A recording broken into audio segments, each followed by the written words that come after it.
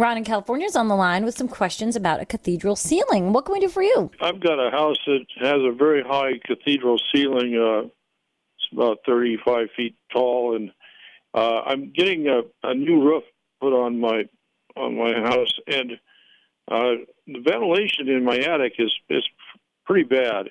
And the fellow gave me a quote. He told me that they do recommend a ridge vent shingle system. Yep. My question is how efficient is this ridge vent in high winds and rain?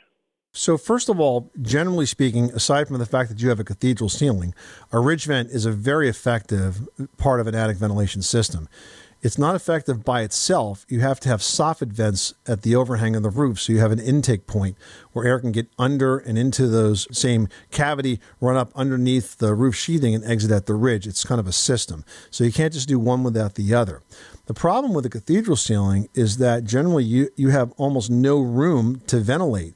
If your roof rafter, for example, is a 2x10, and you have 8 inches of insulation in there, you only have, if it's done perfectly, a 2-inch space between the top of the insulation and the bottom of the roof sheathing. I don't think there's any insulation at all in the living room. There's only about maybe 8 inches of room. Yeah, they may have put something in there, but I don't know that a ridge vent's going to make much of a difference. The best way to insulate a cathedral ceiling is with spray foam insulation.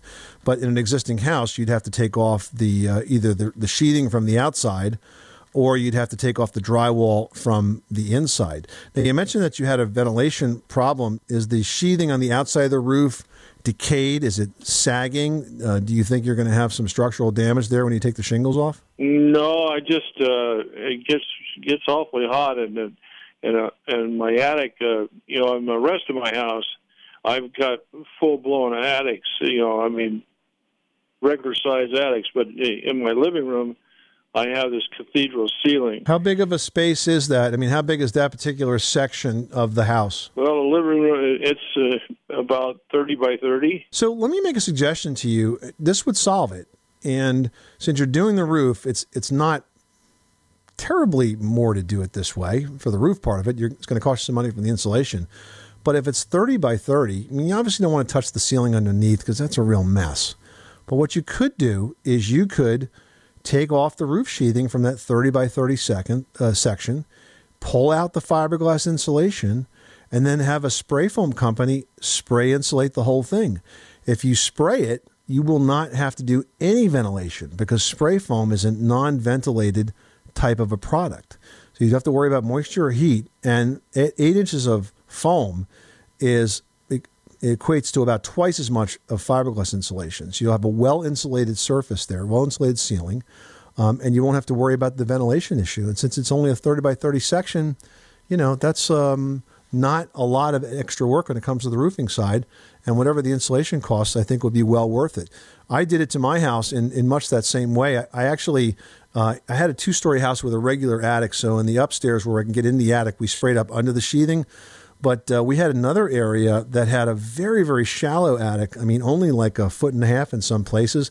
So we pulled the sheathing out from the outside and sprayed down on top of the sheetrock. It worked great. The room was like so much more comfortable after we did that. So I think that's something you might want to consider because I don't think you're going to accomplish it, ventilation or not. It's always going to be an uncomfortable room for those reasons.